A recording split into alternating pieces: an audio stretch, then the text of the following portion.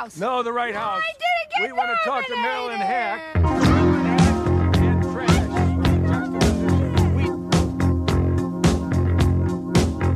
I'm from Canada Water.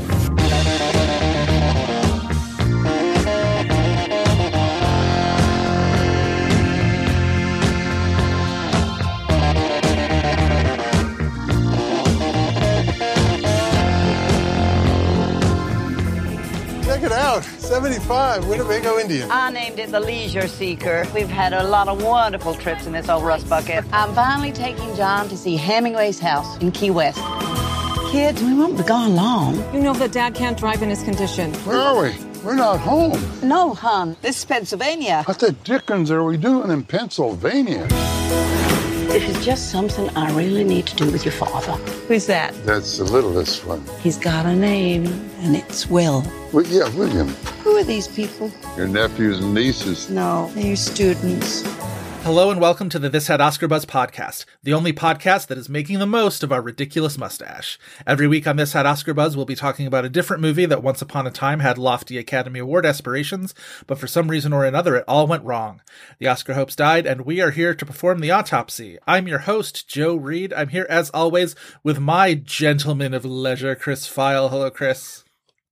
Isn't there like an old 90s SNL bit? I'm not trying to not confuse it with the Continental, right. But wasn't there something about a man of leisure? What's the man of leisure? It sounds plausible. It sounds deeply plausible, for sure. Or maybe that's like an Austin Powers thing.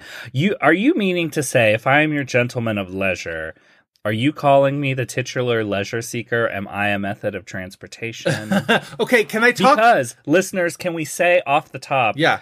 There is a titular leisure seeker, and it is not Helen Mirren. It is not Donald Sutherland. It's their camper. It is their Winnebago. It's their damn camper. Here's the other thing, and this is perhaps the biggest surprise off of the top, and in a movie that held a couple of surprises for me, and we'll get to them. The fact that this was a movie that was sight unseen by both of us. Neither one of us had seen it. I had never seen so much as a trailer for it. I had famously, and we'll get to this, guessed the Helen Mirren Golden Globe nomination sight unseen. That no one else in the world guessed. I assumed it was The Leisure Seeker because it was Helen Mirren, and she's Dame Helen Mirren, and she's, good in English. And then get into this movie, not only are they American, but it's pronouncing it The Leisure Seeker like some damn Midwesterners. And it feels so much less fancy. Don't you now. drag my culture. Listen, listen, Buffalo is the Midwest of New York State, so I can say this too. It sounds so much less fancy now. I was at least hanging on to the idea that the Leisure Seeker. The Leisure Seeker. Now it's just we're in the Leisure Seeker. It's just okay, well, I respect you less now. Sorry. What else do you do but seek leisure when in a Winnebago? What do old people do except seek leisure and lie? That's this movie. I'm kind of dying to hear what you, no pun intended, to hear what you thought about it, because I'm watching it yesterday and I'm trying to work through my own feelings about it, because I go into these movies, especially these movies that are super out of the way, super small, Oscar curiosities, and I'm maybe I will find a hidden gem. Maybe I will find my Danny Collins. I'm always on the hunt for another Danny Collins. I will say this was not a Danny Collins. It's not a Danny Collins. However, just to if we're talking about our responses to this movie, I feel like I have to lay some groundwork for the listeners who have no idea what this movie is, and when it popped up in their feed, they said, "What the hell is that?" Right, yeah. So, The Leisure Seeker, aforementioned, Dame Helen Mirren received a Golden Globe for Best Actress in Golden Globe musical nomination. or comedy Nomination. Yeah. And Out of nowhere. Who could have predicted on it? nomination morning, everyone was like, what the hell is The Leisure Seeker? Uh-huh. And who had predicted this to happen but none other than our treasured Joe Reed. This guy. When I saw that prediction, I was like, oh yeah, that's going to happen. Of course, everybody should be predicting this, because And I predicted it like typically- morning of. It was like a very last minute thing where I was like, I should just throw out some like for shits and giggles predictions for the Golden Globes. And I was like, Helen Mirren is eligible for a movie called The Leisure Seeker in musical or comedy. Hell yes, that's going to happen. Like absolutely Right. 100%. This is post her being nominated, I believe post being nominated for The 100-Foot Journey. Mm-hmm. A movie, Which I will had say, an actual campaign. I but- had seen that movie prior to her getting nominated, and I was actually Right, quite happy right. for that because Well- it's a kind of a lovely movie. part of the reason no one knew what the hell this was, it had played in competition at Venice, and I believe was a gala at I think you're right. And And- still was like the most anonymous and still movie. just absolutely on nobody's radar. Really didn't register at either of those festivals. Yeah. Sony Classics had it or picked it up at that point, Yeah. and they only did it for a qualifying run. It didn't get its Right. real theatrical release until 2018. Take a look at Sony Classics lineup this year, and they have multiple qualifying releases, as they tend to do. Mm-hmm. As they tend sometimes, to do. especially for international feature competitors. So this movie So- kind of ended up getting looped into those Golden Globe curiosities like Infinitely Polar Bear, right? Where it's like nobody's ever heard of it.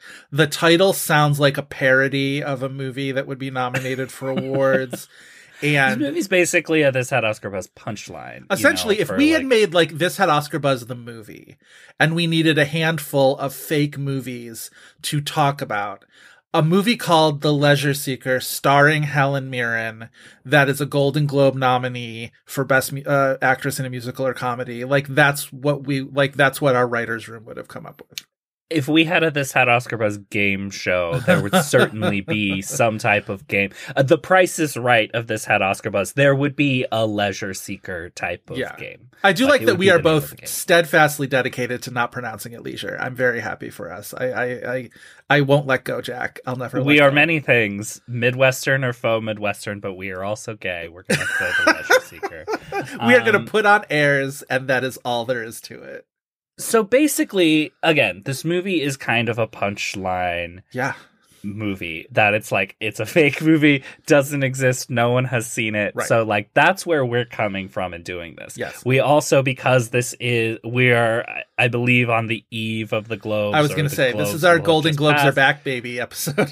We're talking about the Globes, and we're talking about essentially weird Golden Globe nominations that happen. Yeah. I've been spending a lot of time trying to justify my enthusiasm for having the Golden Globes back, because like now more than ever, it feels naughty to be enthusiastic about the Golden Globes. It feels somewhat shunnable that I'm so happy to have them. And it's just like, and it's, obviously whatever. I'm not going to get into discussions of like, it's like that meme how of, bad are bad where things. you have the two people on the train, and one of them is looking at the beautiful sunset Right. on one side of the train, and the other is looking at like the cave wall, the sad rocks. And yeah. what it is you like the Globes or you don't like the Globes, but you're both saying the Globes are terrible. Right. Well, and this is, yes. And I think a lot of when you get past the idea of like everything about the Golden Globes that like is justifiably rotten. Yeah. There's this idea that like, oh, but they're also like, they're completely fabricated, right? They're completely, it's all about who you campaign, blah, blah, blah. And it's like, and people sort of pull that card out. It's like, that like the studios like purchase these votes. That the studios pay for these lavish whatever. And Go it's back like, to our best episode on the Muse for look at our episode on the case in Tourist point. also. Yeah. And they're sort of pulling out that card like it's news, and it's just like, yeah, like we get it. We go with that flow. It's the their thing about thing. the Globes that is embarrassing and not reputable is part of the fun Yes. and of enjoying the Globes, because it's all pageantry, like not even respectable pageantry, but like I don't know. I think we as gay people can understand that, but when you see these we can hold two hoity-toity, truths in our head. But here's the other thing. straight bro critics judging it. It's like, you don't get it. Stop talking. It's also the fact that I talk all the time about all I want out of a movie awards ecosystem is for each little component part to have its own idiosyncrasies, right? I want the New York Film Critics to be their own particular thing. I want the Screen Actors Guild to have their own tendencies and preferences. I want BAFTA to do BAFTA things.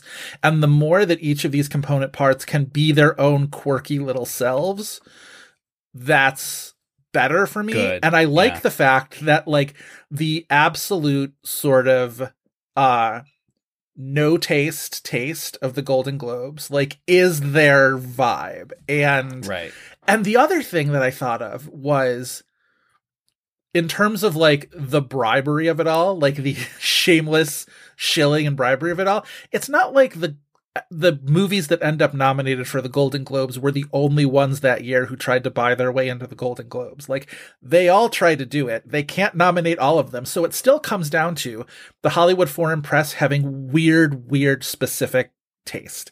And that, at least to me, is a little fascinating. And well, and you also kind of, I think, I mean, maybe this is getting into the weeds, but I think it's nuance that's valuable in terms of, like, where we're at with the Golden Globes and, like, enjoying them, is, like, there's a difference between the Hollywood Foreign Press Association and Dick Clark Productions, which put the Golden Globes on the air and put the Golden Globes on the map, made it, they are, you know, making it a ceremony where all these stars go and get drunk. And, you know, and they're also not perfect, because they're the ones who kept inviting Ricky Gervais back for, like, several more times.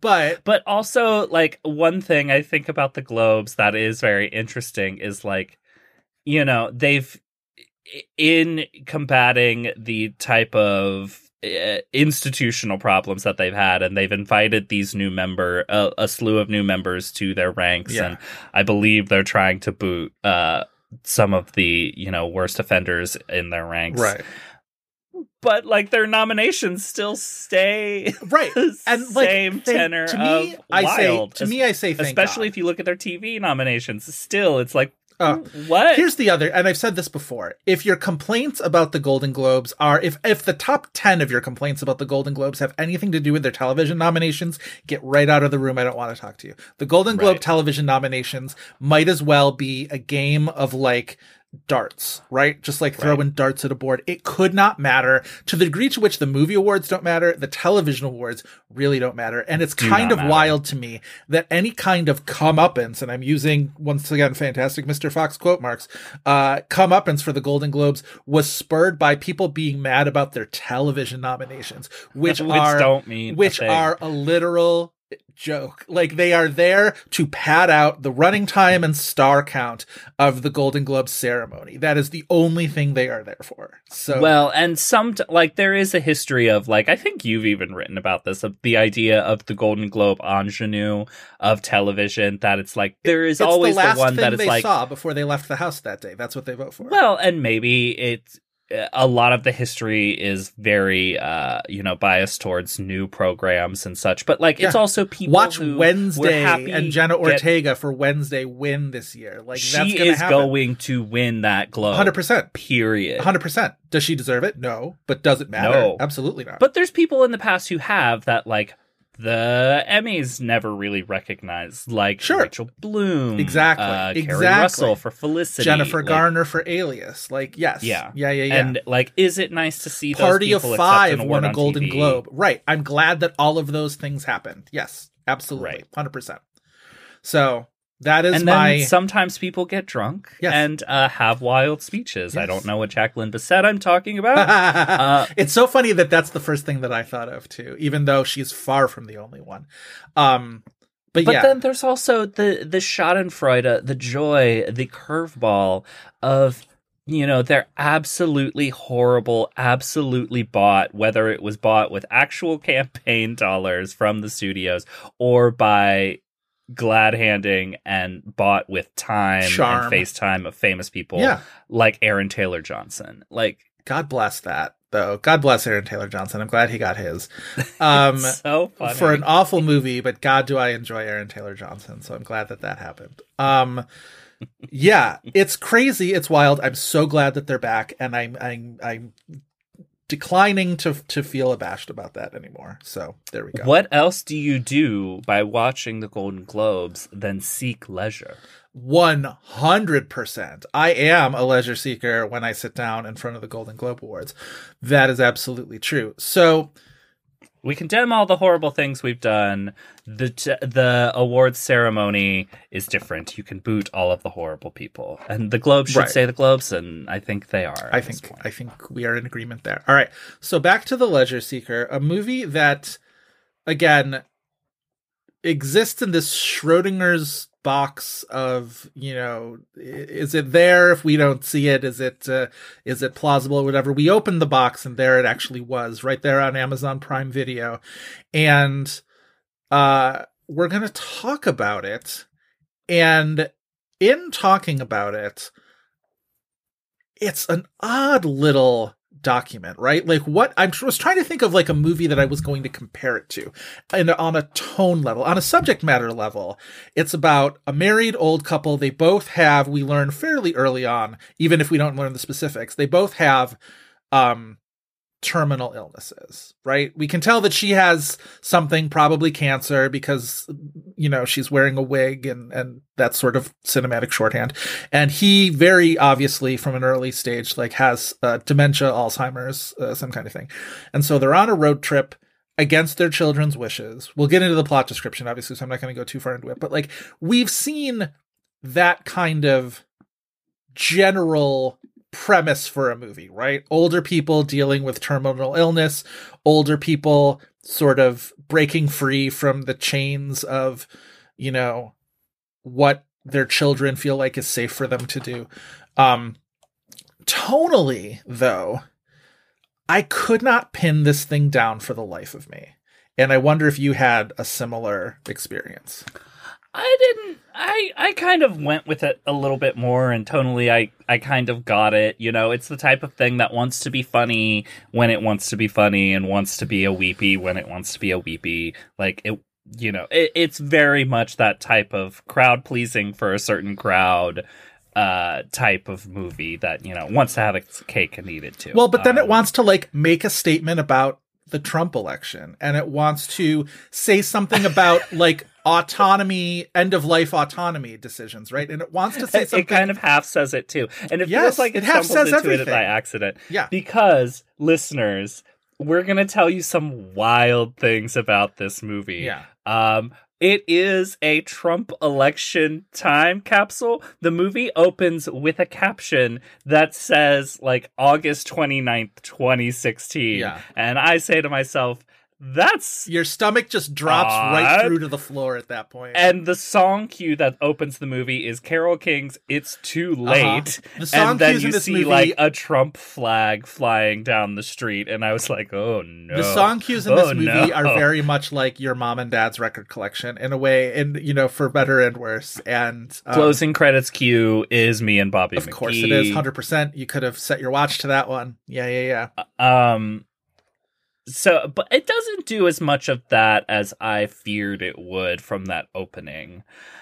But like they do randomly end up in a Trump rally, and he, the husband played by Donald Sutherland, ends up like getting invested in the crowd because he has full blown dementia and thinks that he's just having fun and has no idea what they're saying or doing. Which is, do you get it? Do you get the commentary that only somebody with a mentally declining state could support Donald Trump? And they filmed this movie in the summer of 2016, so it feels like it was something that was kind of added on the fly, which I think is confirmed by the movie, because it's like none of that thread is really developed all that much. You could just as easily excise it from the movie than I do tend to cut movies a bit of a longer rope when it comes to that kind of thing, because I do, as I have said before, feel like this country suffered a psychotic break somewhere along that presidential campaign and election, and we have yet to recover from it, and we maybe never will. So like at some like that election broke our brains and made everybody in this country in one direction or another absolutely full-blown insane, and it's never like we have not recovered from it. And so like anytime a movie addresses it at all, it all seems insane, and I'm like, well, of course, like there's no way around it. Like this is why I say The Good Fight is the premier document of our times, because like that is a show that very much intentionally tries to make you feel crazy, and that is accurate and correct for our times. But anyway, that's only one small scene in this movie. There's also, I kept momentarily being like, what is this movie trying to tell us about, you know, the American Midwest and like fast food and like, you know, elder care and, you know, suicide and illness. And then finally I was just like, it's not really saying very much, even though it's touching on all of these things. But I also don't want to ding it for not saying very much, because like it is ultimately making a good faith effort, I think, to make a movie about two characters such as these. I don't think there is any sinister intent in this thing, ultimately, even though I don't think it really ends up saying much of anything. I think it's probably an example of a movie that not only has 4 credited screenwriters, but it's a movie that's just like kind of a sweet movie about this aging couple that is made by very serious people that they're trying to, you know, reach for deeper meaning, or like, you know, themes for people to grapple on, but like it's not about any of those things. It's ultimately just a nice Saturday afternoon movie, which I liked a lot more than I thought I would. Okay, all right. I'm excited to get into it. I think I probably liked it less than you did, but like, let's mix it up. Let's go for it. I enjoyed myself. I mean, maybe it's because I was being the jerk and being like, well, it's just this. But like, being just that, I was able to enjoy myself. Wow. The soft bigotry of Low Expectations by Chris Feil. All right. We're going to get into the plot description in a second. Chris, crack your knuckles, get ready, fire up that Winnebago, throw away the bullets from your shotgun just in case. Get well and truly prepared. This is a just movie, in case you want to shoot one of my old lovers who does not claim me. If you are worried that this was a movie that doesn't feature Helen Mirren brandishing a shotgun at 2 highway ruffians, don't worry. It absolutely is. All right, but Chris, you prepare. I will give the basics. We are talking about the 2017 film The Leisure Seeker, directed by Paolo Virzi, his first English language film, if I'm not mistaken. Written by Stephen Amadon, Francesca Archibruggi, Francesco Piccolo, and, of course, Paolo Virzi, based on the novel by Michael Zandurian, starring Golden Globe-nominated Helen Mirren, never Oscar-nominated Donald Sutherland, Christian McKay, Janelle Maloney, Dana Ivey, that wanton slut, Dick Gregory, and I'm using this in all caps, and doing the like Tiffany New York Pollard Beyonce meme, Danielle Deadwyler, who shows up late in this movie, and I about fell out of my chair. Premiered in competition at the Venice Film Festival on September 3rd, 2017. Then, as Chris mentioned, played a TIFF gala September 8th, 2017, and then did not open until a limited release. It qualified for 2017 awards, but then did not open for real until a limited release on March 8th of 2018, at which point that Golden Globe buzz had gone ice cold. It did not make very much money at all. But Chris, I'm going to pull out my phone with my little stopwatch. Are you ready to do a 60-second plot description? Absolutely. All right. Your time starts now. All right, so in The Leisure Seeker, we're following the Spencers, John and Ella. They are an elderly couple who get in their Winnebago and take off without the approval of their overprotective son and their kind of somewhat absent but successful in her career daughter.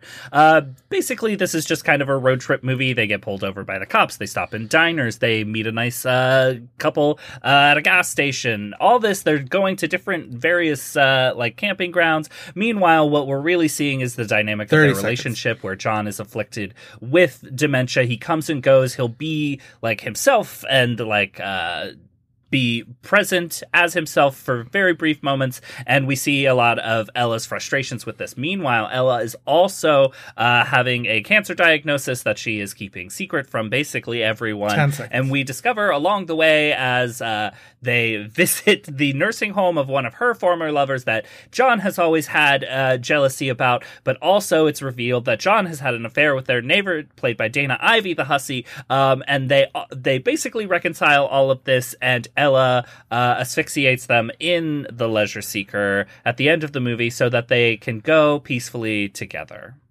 15 seconds overtime, but happy to let you do it. Yes, in fact... Cannot believe I went overtime on the that. titular Leisure Seeker becomes their quite literal tomb in this movie by the end. I don't think What is the afterlife, if not the seeking of leisure? I don't think it was so much that nobody knew Helen Mirren had cancer. It was just nobody... She didn't let it on to anybody on the road trip because the children talk about... That she is, actively dying. Right. Because the children talked about how she was declining treatment, and that's why one of the reasons why they were not happy that they were on this road trip. It's becoming so aggressive that she fears that she is going to go before him, even though his dementia is aggressive. Right. And he's not going to be able to be taken care of. Well, he also has a scene where he, in a moment of lucidity, tells her when the time comes for him, load the shotgun, hand it to him. Let me kill myself. Tell him that this is what he told her he wanted to do, and then leave the room. And so this is a, the permission slips for this suicide by the end of this movie are written. I do feel like there's an ending. She leaves a note for her kids that gets the voiceover treatment for the end of the movie. And one of the things she was just like, you're going to be mad about this, but you're also going to feel relieved because the burden of taking care of us is gone. And I was like, that brushes up on the edge of maybe making me feel a little bit icky that the sweet note almost that this movie goes out on, and this isn't it nice that these two old people relieved the children of the burden of having to take care of them through their, and it's like I support being able to choose your death at those times, and I do too. People of their situation, but wouldn't the better question be, wouldn't it be great if they had a better way and more holistic way of being able to make that choice for themselves? Well, rather than gassing themselves in a Winnebago. I just get a little bit icked out with this whole thing of just thank God their parents did the right thing and relieved their children of the burden. And it's just you could have maybe finessed that the way you say that a little bit. I don't know. Well, Christian McKay, who I also did a full Tiffany Pollard when he showed up in the first 5 minutes of this movie as their very American son. Is it because he absolutely does not suit that role one bit? No. He's just it's the weirdest casting. But the dynamic is he is so overprotective, but maybe emotionally ill-equipped to be the parents' caregiver. But the other daughter has this very successful career that they want to. Well, he's the sad gay adult. There's so many points in this movie where they walk up, closeted gay adult, where they walk up to the line of Helen Mirren's character really they're dropping hints lead balloons, where she's just that was Will's friend.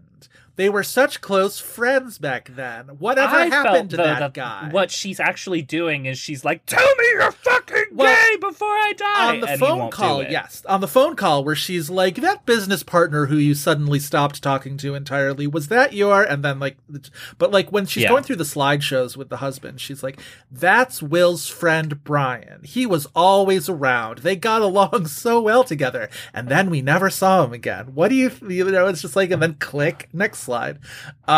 It was unsubtle, in which I don't count unsubtleness against movies like this, because hit me with it. Let's not beat around the bush. We're not the target demo for this movie. Sure. Sure. I feel like if this hadn't been made by the people who made it, this could have very easily been one of those movies targeted towards Christians that sure.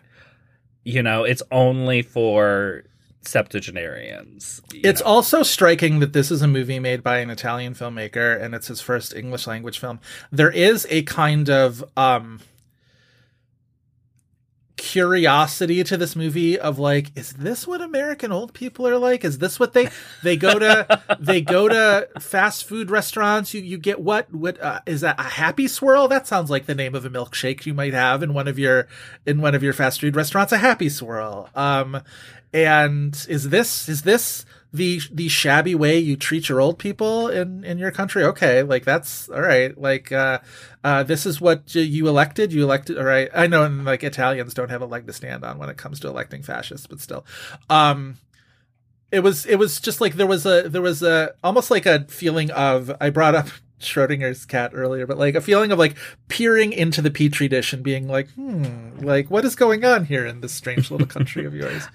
I guess it could have been even broader, I guess, for me, which is why I was willing to give it a long, there is specificity in this movie, which I appreciate. There's the peculiarity. Yeah. And I do feel like Mirren and Sutherland, within the bounds of playing these characters, I think do a good job. There's a few times where the script sort of calls for them to be a little wacky, and I'm just we'll see how that goes. But I think in general they paint a good portrait. I think Mirren tempers that. I think she's kind of wonderful. I do not think that this is a bad Globe nomination. I've seen worse. I don't know if the movie's fully a comedy, but I have seen worse. I've seen worse. Well, we'll talk about what's fully a comedy when we talk about the other nominations that year. But I want to talk about the movie for a little bit more before we move into the Globes of it all, because we're really going to, I think, go heavily into that nomination, because it really is the only reason why we can do this movie as an episode, is because of that Golden Globe nomination.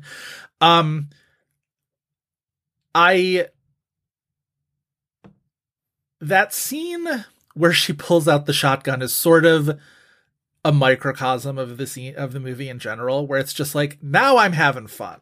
Now I'm having a good time. Do I feel good about it? Do I feel good about how good of a time I'm having with this scene? Because it is really kind of cheesy, but I'm watching Helen Mirren, again, brandishing a shotgun at two street toughs on the highway and getting one over on them. And they were so mean about, stealing all their stuff. And I'm glad that she's, she got, pulled the wool over their eyes and whatever, and is now chasing them away. And yet I'm it is kind of gun-toting Granny in a way that there's an element of Clampett to all of this. I don't know. Yeah, but it's not a Peter Farrelly movie. It's sure. You know what the version of that movie is, and I don't think it's quite that. I mean, no, I agree. Some of it's pretty tempered. Well, and again, I was having fun. I was having a good time with that at that point. So, but there's a lot of that. They'll stop by a roadside, the truck stop or whatever to get some food, and it's that classic scene of it's the Almost Famous scene, right, where you walk out of the whatever mini mart and the Winnebago's driving off without you. Only in this case, it's, doddering old Donald Sutherland driving the Winnebago, and he's left his wife behind, and what's she to do? Oh, these motorcycle guys are right here. Let's hop on the back of your Harley and hold your wig on so that it doesn't go flying off, and chase him down. And it's that kind of movie. And that's fine. You know? I don't know.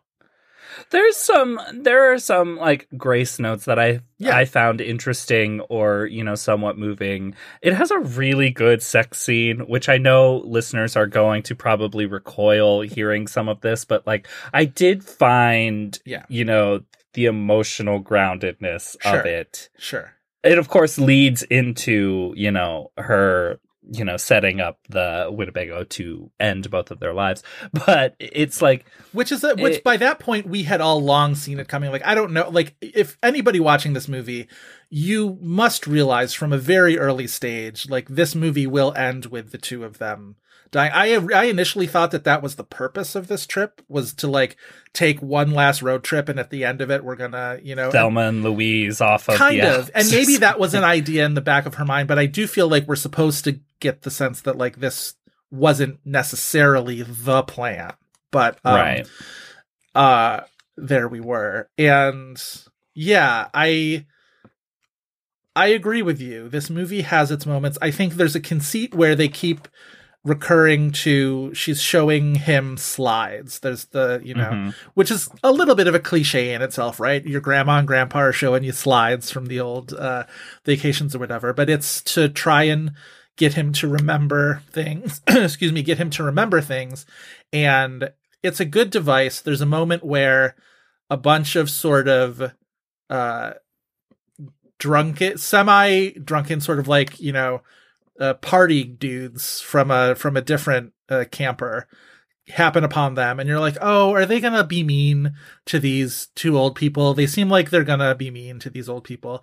And she invites them to sit down and watch the slides. And initially she'll like go to a slide and it's like whatever, she's pregnant or whatever, and they snicker for a second, but like they eventually just sort of start watching the slides with them. And she's like, that's such and such. And those are his students. And they would come around every year. And like those moments were the ones that I ended up liking. Those sort of, the movie doesn't quite go to the broad direction that you think it's going to go. And it has these moments of kind of sweet humanity. That's the stuff that like gets me. I liked that. Can we talk about what you could maybe call his final student?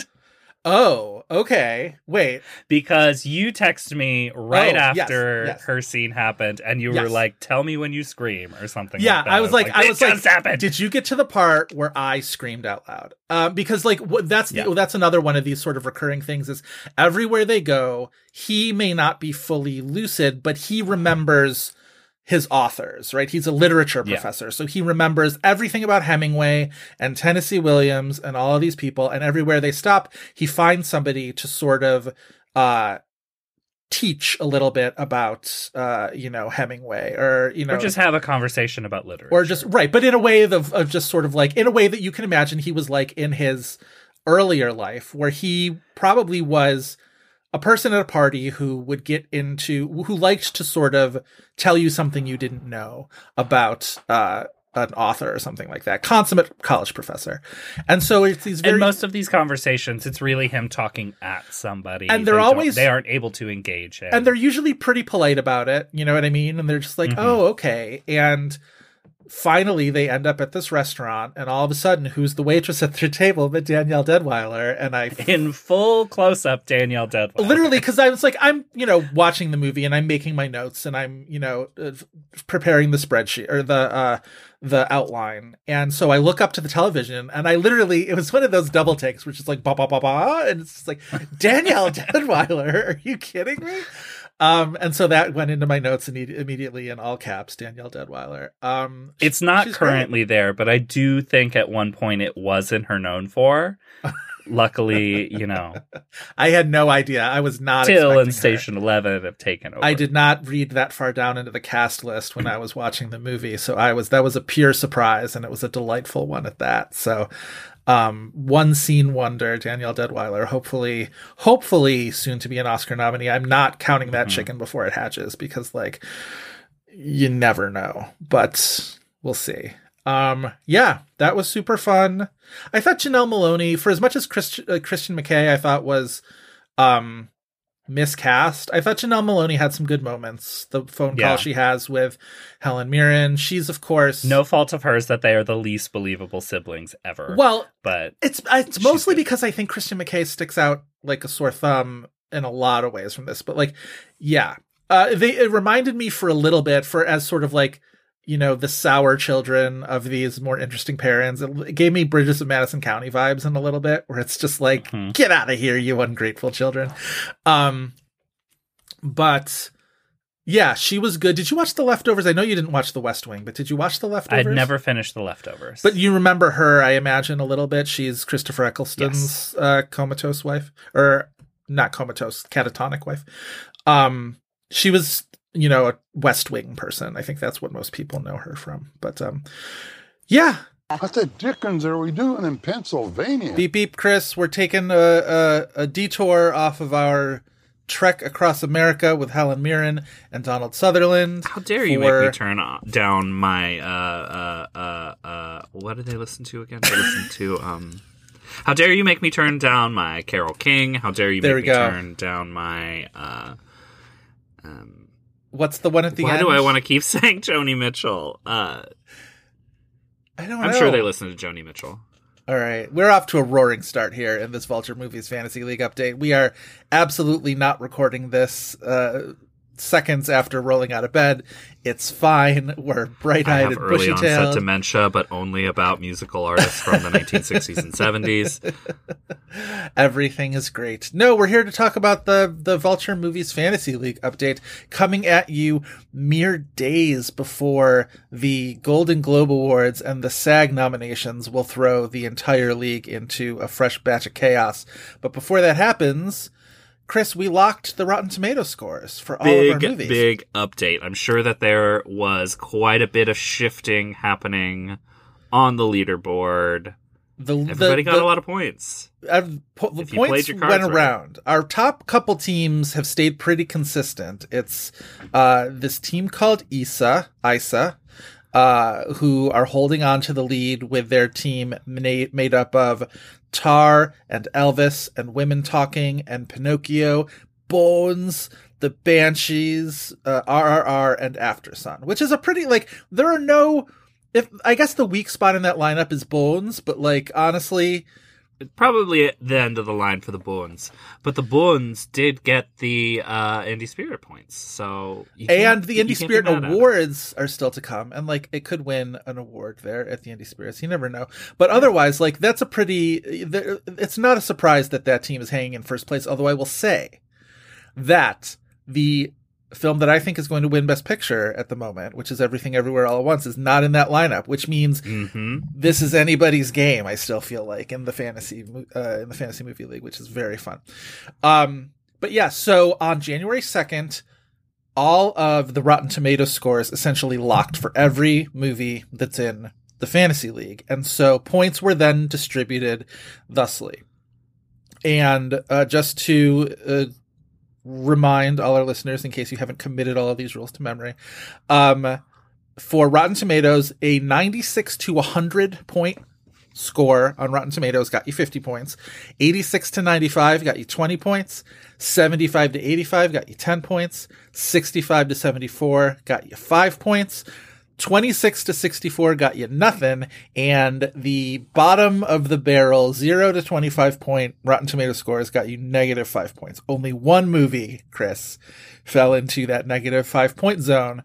I asked you and Katie on our text thread to guess it earlier this week, and it took Katie a few guesses, but she finally got it. It was The Adventures of Dr. Michael Morbius in Morbius. I believe Morbius got like... Yeah, Morbius, what is that? 13 on Rotten Tomatoes? What was the Morbius score? Hold on, I'll scroll down and look. Morbius got a... I'm not judging any gameplay here, but if you drafted Morbius... 6 teams. Six whole teams had Morbius on their roster. I need them to show themselves. I need a power presentation showing their work, what the justification was for drafting Morbius. A 15 on Rotten Tomatoes. The only justification I could see is... visual effects nominations got to go somewhere. And sometimes visual effects nominations go to bad movies. I still wouldn't have picked it even on that basis, but listen, Six Proud Teams had that movie on their roster, and I'm not gonna shun them because they could very well be Gary's, and we support Gary's in all of their decisions. But anyway, so there were, what did I say? There were 8 movies that reached the pivotal top echelon, the 50-point tier of Rotten Tomato scores. 7, I think it's 7. No, because if you look at the list for listing purposes, Is That Black Enough For You got 100, and that's for some reason listed at the bottom because alphabetizing in Excel or in Google Sheets rather does weird. So Is That Black Enough For You is the only one that got 100%. Otherwise, we had Till and Saint-Omer and Fire of Love with 98, Banshees of Inisherin and Guillermo del Toro's Pinocchio with 97. And then Top Gun Maverick and After Sun with 96. Those are our top tier. Those are our 50-point scores.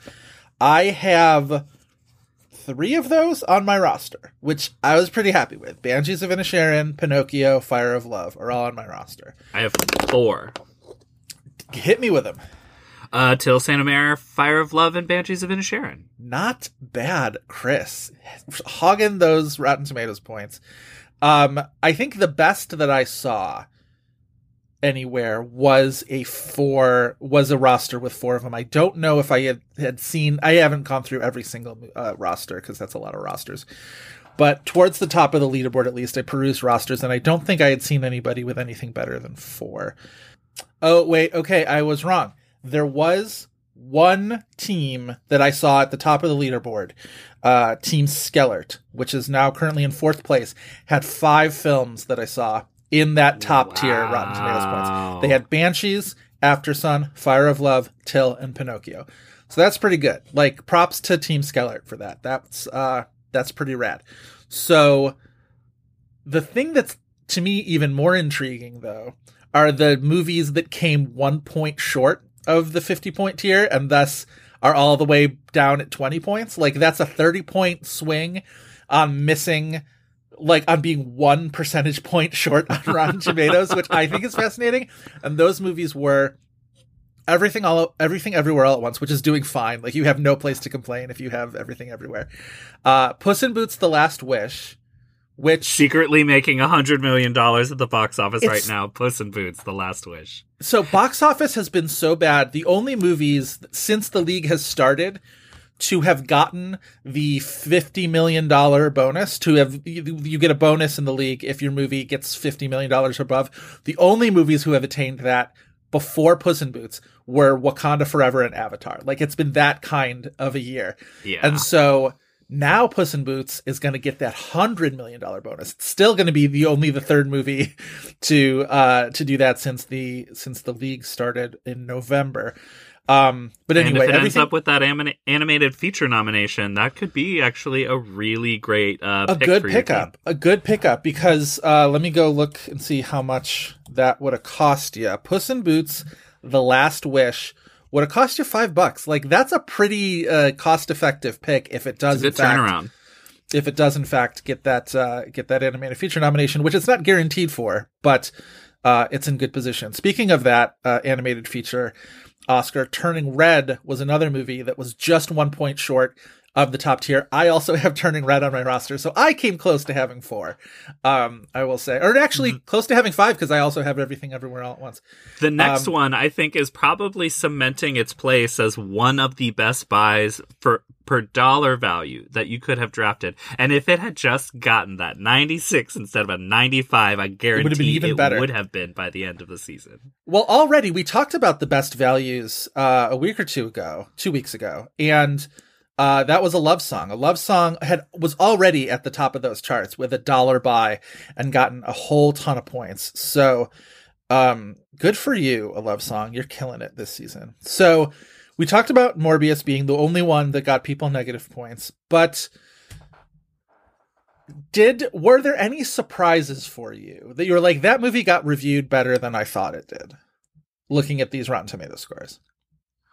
I honestly thought that Tar was in the upper 90s, so that doesn't answer your question. It's Tar's like kind of the opposite of what you're asking.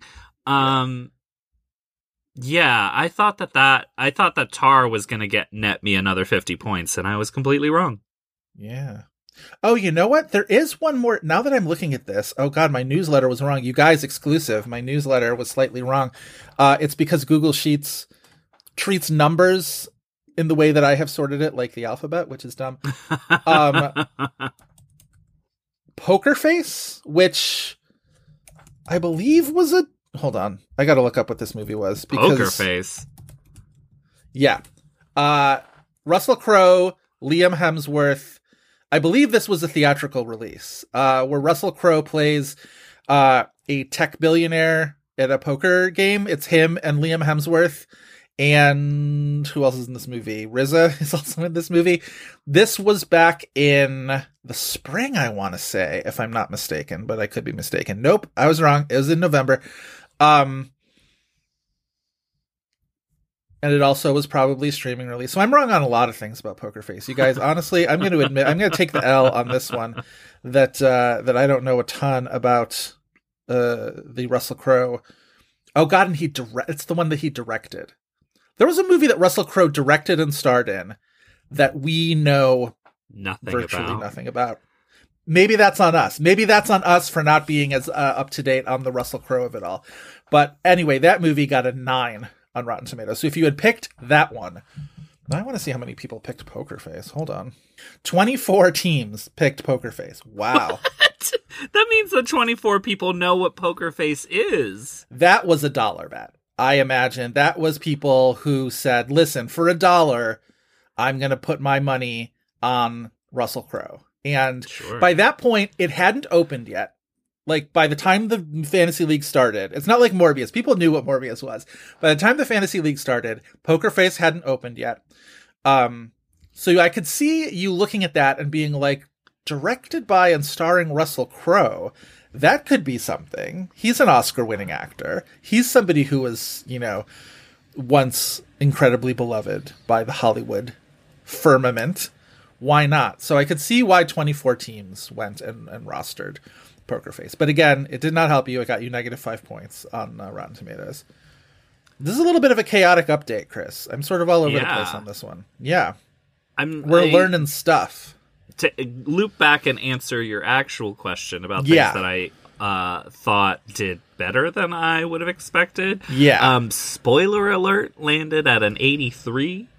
I wonder if people were being maybe a little generous at the end of the year. I think that movie is fine, but not I good. didn't see spoiler alert, but I just, knowing what it's about, I would imagine that there is an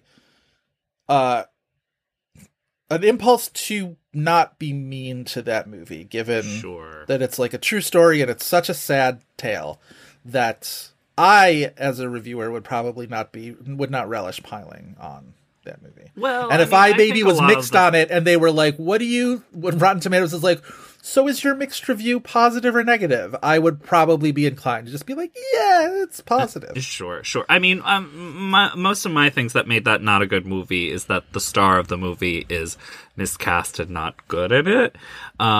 I've heard this. Yeah. Everything around it is like better, but like still, Jim Parsons is enough to make it not good. Nobody seems to like Jim Parsons, I will say. Where were all those Emmy voters who voted him all of those Emmys? Where are they now? Where are they when I will just say he is definitely not a dramatic actor. All due respect to Jim Parsons, I don't want to be part of the Jim Parsons pile-on, but like he's just not equipped for this movie. Again, I'm going to be soapboxy and say that I am surprised that Wendell and Wild is only 80. That movie is just getting so screwed, and it seems I'm not surprised. I could see that movie. I could see people watching that movie and being like, what did I just watch? Like, what? Like, the fact that Wendell and Wild and Crimes of the Future have the exact same Rotten Tomato score, like, doesn't super surprise me. Not the same movie, but, both movies not getting their due.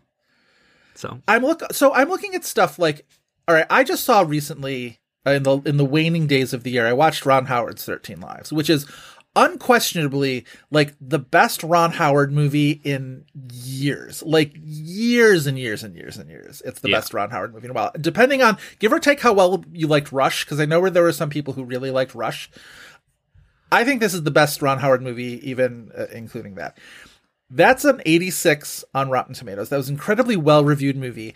If you were watching this award season unfold, you would have thought that that movie was a piece of garbage, and Amazon wanted to make sure that nobody saw it because they were so embarrassed by it. Like, that would be the impression, given how much that movie was, like, swept under the rug by Amazon. And I don't get it, because I'm not the only person who liked that movie. Obviously, 86 on Rotten Tomatoes. I've heard people being like, you know what's a better movie than people are thinking? Is 13 Lives. It's a good movie. And I don't know.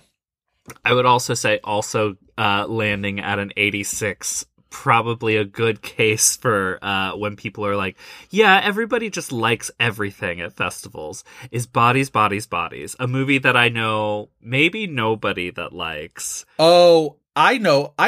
I know almost everybody I know who saw Bodies, Bodies, Bodies really liked it. That's wild to me, because like that movie is neither scary nor funny, nor having all that smart to say about the thing that it wants to be talking about. And like, is my saved generally and mixed, made watchable purely by Rachel Sennett's performance. My generally mixed reaction to that movie is the most negative reaction among the people who I talk to regularly. Like, I think I see a lot of people really, really like Bodies, I had Bodies, Bodies. very little positive to say about it. You are like the most negative person on that movie in my life. It's like just not. It's not saying anything unique. I'm just saying, like, in terms of like, but like, that's perception for you, right? Like, that's perception for you.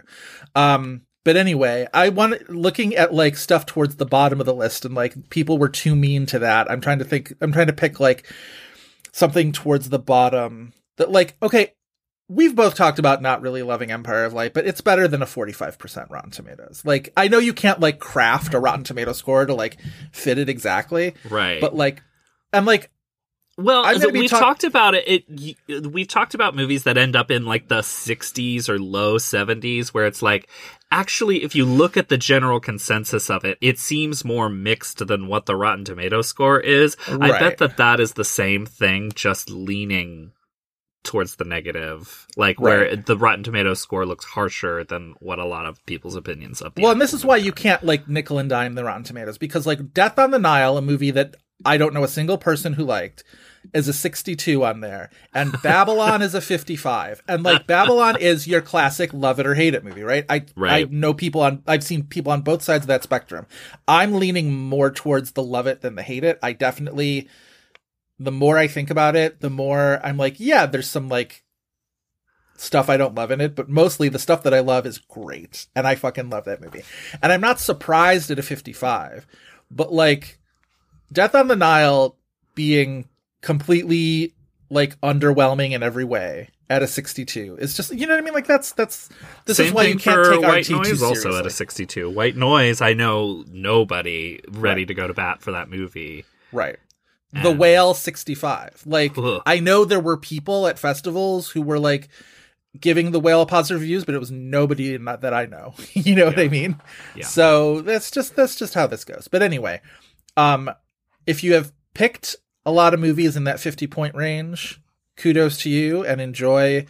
I think award season is going to end up continuing to go well for you. If you picked Saint-Omer or Fire of Love or Pinocchio or Top Gun Maverick or After, you know what I mean? Like, award season is going to be kind to all of those movies going forward. So you're on a good momentum swing right now. Congratulations. This is when my points begin to show up. Starting next week, we're going to finally get into the realm of winners' points. We've got the Golden Globe Awards coming up on Tuesday. Tuesday, why, you ask? Because people are trying to read into that as just like, oh, Golden Globes are Tuesday because they're being punished for being bad. And it's like, no, Golden Globes are on Tuesday because movie awards are terrified of football. And there is a college football championship on Monday, and there is NFL football on Sunday. With major playoff implications. So, like, that is also why. These decisions are usually made a year or two in advance. Right. And, like, ABC, it's ABC, right? Picked up the Globes last minute. So, is it not still on NBC? Is it now on ABC? I thought it was ABC, but maybe I am misremembering. But, like, the contract for the Golden Globe ceremony on whatever network they're on, they bought a 1-year contract to show the show, and they did it they did it, in the back half of 2021 that they picked it up. So it's still on NBC. It's not well planned. Yeah. It's definitely still on NBC and also streaming on Peacock. But if you are under the impression that the Golden Globes got moved to Tuesday as a slap on the wrist, that is not the case. Big points available. The Best Picture winners will each get 35 points. All the other winners will get 25 points. Song and score get 15 points because, they're song and score. But anyway, points to be had. Very exciting.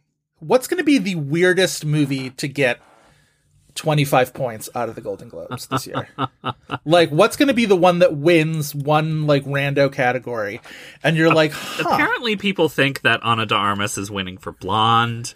I think that would be wild. Who would she have to beat out Cate Blanchett? Lydia Tarr? No. Yeah. That's... I know people anticipate the Golden Globes to be on one to an extreme degree, but that's mostly in the TV categories. Apparently, they're not Ana de Armas is getting out there and campaigning heavily. I'm sure she is, but she wouldn't be the first person to hit the campaign trail running and then run into the brick wall of an actually, well regarded. I think if that is the case, and if it's actually working, I think she's probably more likely to get that 5th Best Actress slot than she is to win the Globe. Sure. The Globe, that the one acting prize Cate Blanchett is not going to have to compete with Michelle Yeoh for. So yeah, actually, the weirdest one that stands a good chance to get 25 points is Where the Crawdads Sing. I could definitely see the Taylor Swift song. Yeah, Taylor Swift's Golden Globe.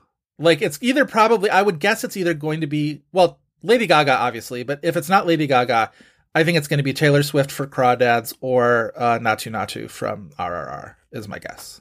That wouldn't be that weird, though, because, it wouldn't be. Let's get Naatu Naatu on the Oscars ceremony. I know that. I think it's going to happen. I genuinely do think it's going to happen. But I am not on board with with everything people say about that movie. However, Naatu Naatu is innocent and should be on the Oscar telecast.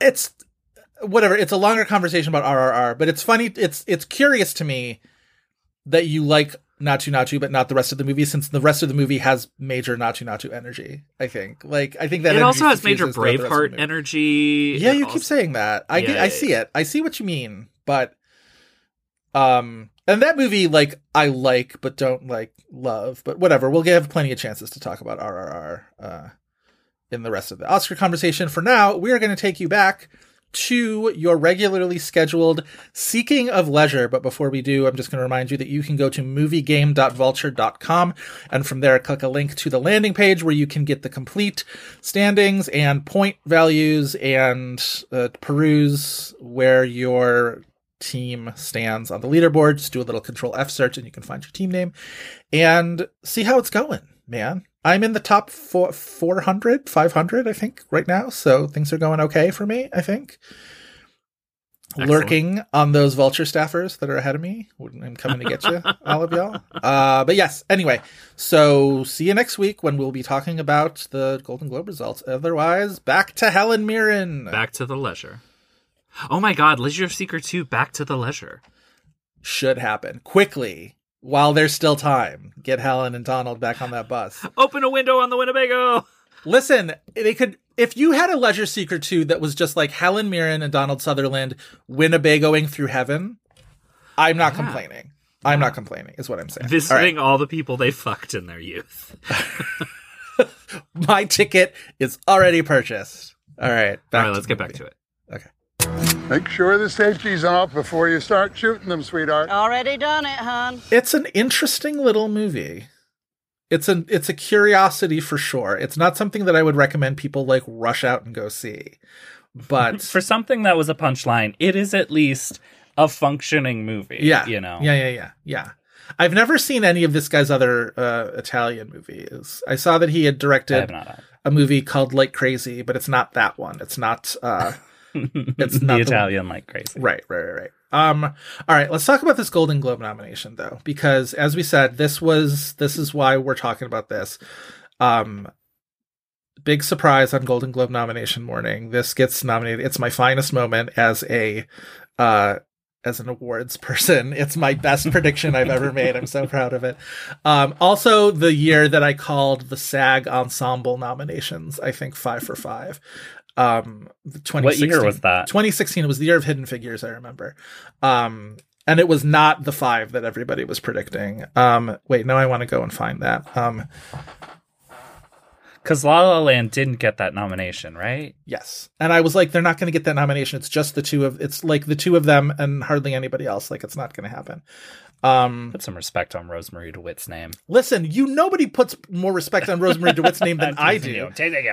No, it was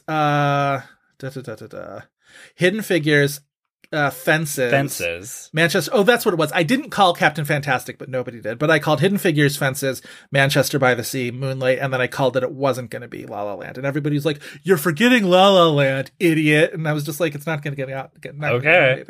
And I was vindicated by that. So that Captain Fantastic ensemble nomination definitely cemented Viggo Mortensen's nomination. Oh, 100%. Because as soon as that happened, everybody was like, yeah, he's happy. Oh, and look who's in that movie, George. That's not Christian McKay. It's George McKay. George Mackay. That cast is kind of stacked, though, really, when you look at it, where it's Viggo, Catherine Hahn, George Mackay, Frank Langella's in that movie, Missy Pyle's in that movie, Steve Zahn's in that movie. Interesting. Viggo's penis. Well, I mean, he shows up in everything, so yes. But anyway, so the other nominees opposite Helen Mirren at that Golden Globes, that was the year that Saoirse Ronan won for Lady Bird. I always forget that she won, because I'm like, that should be more sort of emblazoned in my mind, and I don't think enough time has passed for it to really like be enshrined in my head. Well, I think the persisting narrative is that she just never got anything for that role. Right. I also think you don't remember her winning because her speech was so boring. Well, it was very brief. She was very happy and very excited, but it was very brief. And yes, it wasn't super notable. She does forget to thank Laurie Metcalf. And it's one of those things where she doesn't say her name and then the camera cuts to Laurie Metcalf right at the end. And you're just like, okay, like, she just forgot. It's not like it was a slight or anything. Other nominees were Margot Robbie for I, Tonya, who goes on to get an Oscar nomination. Judi Dench for Victoria and Abdul, who came very close to getting an Oscar nomination. Emma Stone for Battle of the Sexes, and then Helen Mirren. And so I was like, if not Helen Mirren, like I was trying to remember like who was being predicted for that 5, because you look at the other also rans, and I put down Salma Hayek and Beatriz at Dinner, even though I believe that is a drama, but like so's Battle of the Sexes. I think they pushed it for comedy. I think they pushed it for comedy, and they'll do that. Like I said, like Emma Stone, and certainly the Emma Stone parts of Battle of the Sexes are not a comedy. I get where like the Steve Carell buffoonery or whatever, you could say that's a comedy, but like that movie's a drama. I put down Regina Hall for Girls Trip because like Tiffany Haddish was getting awards buzz, and like if a movie like that is going to show up anywhere, it would be the Golden Globes musical or comedy. Mm-hmm. And Regina Hall would be the de facto lead of that movie, even though it is as close to a true ensemble as you can get. But like she's got a little bit more lead energy in that movie. Aubrey Plaza and Ingrid Goes West, even though that was a very divisive movie, and her performance, I think, was especially divisive. This was before everybody decided they were all in love with Aubrey Plaza. This was when the jury was a little bit more out on her. And I put down Reese Witherspoon for Home Again because, like, that's a Golden Globe nomination right there. I feel like there were people that seems the most likely for the ones that you've named that people were probably widely predicting. What am I missing? I feel like the widely predicted 5th slot here was probably a more mainstream comedy. But I went through all of the movies of 2017 and I couldn't find a more, like, Amy Schumer and Trainwreck, but like everybody hated that movie. That's a different. Or not Trainwreck, not Snatched. Amy Schumer and Snatched, but everybody hated that movie. Is this the year of I Feel Pretty, or is I Feel Pretty afterwards? I think it's afterwards. Okay. But like nobody was predicting like Zendaya for The Greatest Showman or Michelle Williams for The Greatest Showman or No, I don't think so. Plus, like, calling either one of them a lead would have been a real stretch, even though like, and the Globes are known to stretch. But like, I mean, Globes has done that with comedy though. I was also thinking Zoe Kazan for The Big Sick, but that would also been a real stretch because she has in a coma for half of that movie. So, but yeah, I wasn't quite sure where people would have maybe been predicting other nominations for that. But anyway, this is probably that's a big why part of the Mirren is reason such why a we ended smart up with prediction, Mirren. because Mirren has this massive Globes history. Definitely sat down for a junket with the HFPA for this movie 1,000,000%. Yeah. Well, they also love her, and we'll get into that in a second. I want to see if I can find, when I Google Golden Globes 2018 predictions, I bet you that'll give me just winner predictions. Yeah. And I want nomination predictions. It's lost to the SEO. Truly, like those things, and like everybody writes those. Oh, okay, 28. Okay, Vanity Fair, good friends at Vanity Fair. Shout out to Katie who wrote this thing. Joanna Robinson, Katie Rich, Hillary Busis, Richard Lawson, and Mike Hogan. Not a bad 5-person lineup. Okay, so they predicted Best Actress Motion Picture Comedy. Oh, okay. So they predicted Dench, Robbie, Ronan, Stone, and then they predicted Emma Watson for Beauty and the Beast, which is not a bad prediction. That's what it was, and everyone was like, "Oh no!" Yeah. So glad that that didn't people happen. were predicting that. There we go. Okay. All right. That makes sense. This is a better nomination than that would have been. It is a better nomination. There are nominations that would have been better than that. I would have preferred almost Regina all of those Hall. others. Salma Hayek, Regina Hall, Aubrey Plaza, Yeah. Reese Witherspoon. I would have preferred all of those to this one. Beatrice is not a comedy, but No, yes, it's not. Selma. But again, like I said, neither is Battle of the Sexes. And Helen Mirren isn't the one I would boot. The one I boot is Sorry Dame Judy. Especially because Victoria and Abdul, in the way that movie tried to be a comedy, I would boot cringy Judy, about. but I would boot Helen too. Like I didn't hate The Leisure Seeker, but like If I'm only I wouldn't booting nominate one, her. though, I'm sure. booting Okay. Dame Okay. Judy. Fine. Helen Mirren is a 16-time Golden Globe nominee. Half of those are for television and half of those are for film. I want to go through the television ones first, and then we'll have you guess the film ones. But How many are for Prime Suspect? only one. She's got a bunch Wow. of Emmy nominations for Prime Suspect, but she only has one Golden Globe. Prime Suspect, The Final Act.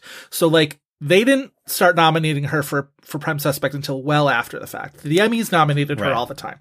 Her very first Golden Globe nomination is for, most of these are for actress in a miniseries or motion picture made for television. It was a movie called Losing Chase. Do you remember that movie at all? It was an HBO No. movie directed by Kevin Bacon, where Oh, yes, now I remember. Helen Mirren and Beau Bridges are married. Helen Mirren is sort of going through a crisis, and Kira Sedgwick, I think maybe gets like hired to help her or whatever. And she and Kira Sedgwick have like a thing. They like fall for each other. And, I believe it was an HBO movie. So Mirren gets nominated for that. She then is next nominated for the television movie, The Passion of Ayn Rand, where she plays Ayn Rand, which I remember being like a big, Great. yeah. And she got Emmy nominated for that as well. Peter Fonda's in that movie. And I think it's one of those, like, a complicated woman. Like, I don't think it's like a hagiography of Ayn Rand. And she has this very severe haircut in it. But, like, Julie Delpy's in this movie. Peter Fonda, like I said. It's, never saw it, but I remember it being a thing throughout award season. She was nominated for a TNT TV movie called Door to Door, where William H. Macy plays a door-to-door salesman who has cerebral palsy, and it's this very sort of like uplifting kind of a movie. I believe, actually, I've never seen that movie, so I don't know. She maybe plays his wife or somebody he goes to door. It was a lead performance. She was nominated for the 2003 The Roman Spring of Mrs. Stone, which I think was a Showtime either movie or miniseries. Prime Suspect, The Final Act. Elizabeth I. That was the year where she's got 3 nominations in 1 year. For the year she won for the Queen, the year she won the Globe and the Oscar for the Queen, she was nominated for that, for Elizabeth I, and for Prime Suspect. All 3 of those, That's insane. I believe, in the same year. Then movie. She's nominated for Phil Spector for 2013 as her performance opposite Al Pacino, And then most recently, her most recent nomination was a few years ago for the HBO, I believe it was miniseries, Catherine the Great, where she played the titular Catherine the Great. So those are her 8 television nominations for the Globes. She has 8 nominations for films. Can you name them? I thought that there would be more. Obviously, Leisure Seeker. Yes. The Queen. Yes. Gosford Park. Yes. 100-Foot Journey. Yes. Last Station. Last Station, yes. What other Oscar nomination? You're missing 3. Forgetting. So I don't think she was nominated for a film before Gosford Park. You're correct. So they're all going to be after. You're correct. She was not nominated for The Madness of King George, which was her first Oscar nomination. Oh, Hitchcock. Mm-hmm. So I have 2 more. Hitchcock is correct. Trumbo? Yes, Trumbo. You're missing 1. What's the last one? And I feel like it might be obvious. Am I missing an Oscar nomination? Nope, you're not. I think she only has, 4 Oscar nominations, right? Right. Yeah. But she won on her second. She won on her third. Third? Wait. Madness of King George, Gosford Park. Oh, Madness of King George. Is that the Golden Globe nomination I'm missing? No. I forgot about that nomination. What? Madness of King George. Yeah, no. Gosford Park was her first Golden Globe nomination, so Madness of King George was not a nomination. Wait, does she only have 3 Oscar nominations? No, Last Station. No, that's 4 because Last Station. Yeah. Anyway, this is not an Oscar nomination. Fully wiped that one from my brain. This is Best Actress in a Musical or Comedy. Yeah, that's what I was figuring. This has got to be one of the 4. It's not Red because she's supporting in that movie. She was not nominated for Red. Though it did get a Globe Best Picture nomination. Christ. I can give you the year if you want. I'll take the year. 2003. Okay, so this is after... it's Calendar Girls. It's Calendar Girls. I had Calendar Girls at the top. Yeah. It's the classic Golden Globes, Britcom, like they love a movie like Calendar Girls. They love, who directed that movie? That was... Talk about some This Had Oscar Buzz titles. Her Globe comedy nominations, Calendar Girls, The Leisure Seeker, and The 100-Foot Journey. I mean, it's of a piece. I love those ones more than I love like the Hitchcock nomination. You know what I mean? Right. Like that was directed by Nigel Cole, who directed Saving Grace, the Brenda Blethyn movie, who directed Made in Dagenham, the Sally Hawkins movie. So like that's the genre we're talking about. The cast of Calendar Girls also is like Helen Mirren, Julie Walters, Penelope Wilton, Linda Bassett, our beloved Nellie the cook from The Hours, is in that movie. Celia Imrie is in that. Kieran Hines. It's Mad Libs for older British ladies. I need to rewatch that movie. That movie's a fun time. Yeah. All right. So yes, Golden Globe sensation, Helen Mirren, and she will be nominated again soon. Donald Sutherland also, I noted, famously never nominated for an Oscar, even though he was in movies like MASH and Ordinary People, which were like huge Oscar successes. He finally got an honorary Oscar in 2018. He's a 9-time Golden Globe nominee, but only 3 of them are for film, for MASH, for Ordinary People, and he was nominated in supporting actor for that movie Without Limits, which was one of the 2 Steve Prefontaine movies that came out within like a year of each other. That was the Billy Crudup one. And he did not ultimately get the Oscar nomination for that. But he's a big time, like the Golden Globes, one of the Golden Globes tendencies, especially in the 90s and the aughts, were they have the big combined, they've just since like spread it out or separated it, but the big combined supporting actor in all of television, comedies, dramas, TV movies, miniseries. Chaos. And the people who would end up dominating those, you'd have like 1 or 2 people from series. And then the people who would dominate and would usually win would be prestige actors in miniseries and TV movies. So like you would get winners. I want to go through And then they would not be nominated for Emmys. and sometimes they wouldn't be nominated for Emmys. But all right, so supporting. All right, so starting in the 90s, you get people like Maximilian Schell for the HBO movie Stalin.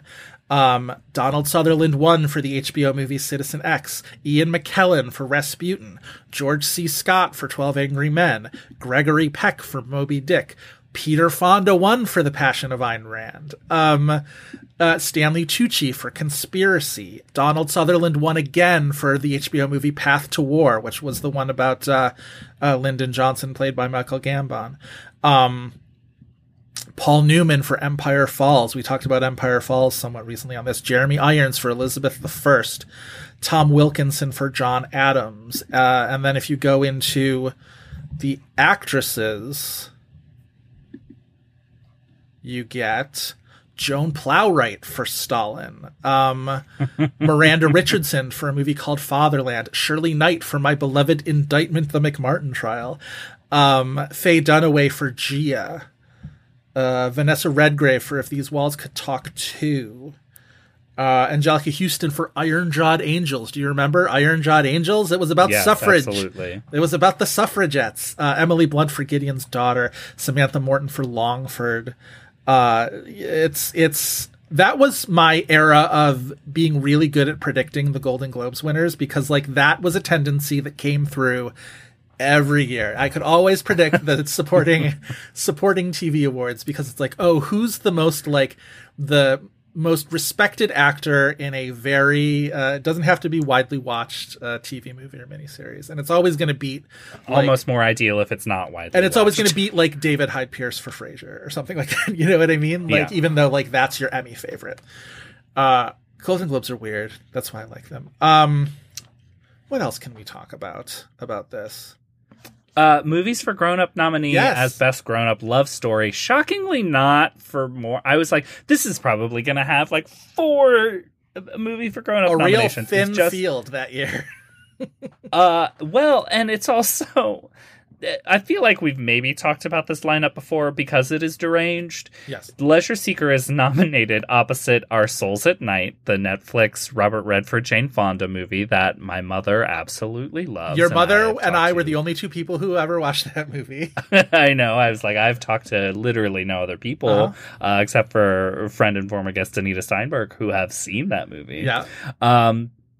Breathe, the Andrew Garfield Breathe. Still have never seen. Directed by Andy Serkis. Wait, what's the grown-up love story in Breathe? Because Andrew Garfield is definitely not AARP age. Claire Foy is his wife. Also not AARP age. Also not AARP. But it's like, this is the only people who watched this movie besides me. See, this is where the M4Gs get really squishy, though, is sometimes their nominations are best whatever achievement by people, actors who are in our 50 plus age range. And sometimes it's best achievement in a movie that is watched by people in our 50 plus age range. And you kind of can't really predict which way they're going to go. And that's why sometimes you get Andrew Garfield and Claire Foy as their best grown-up love story. And then the winner is even more so that The Greatest Showman. Who could forget the sterling romance? Listen, I am as big of a Greatest Showman apologist as, maybe not the biggest, because there are fans of that movie. I am a pretty decent apologist for The Greatest Showman, where I enjoy a lot of that movie, even though I don't think it's that good.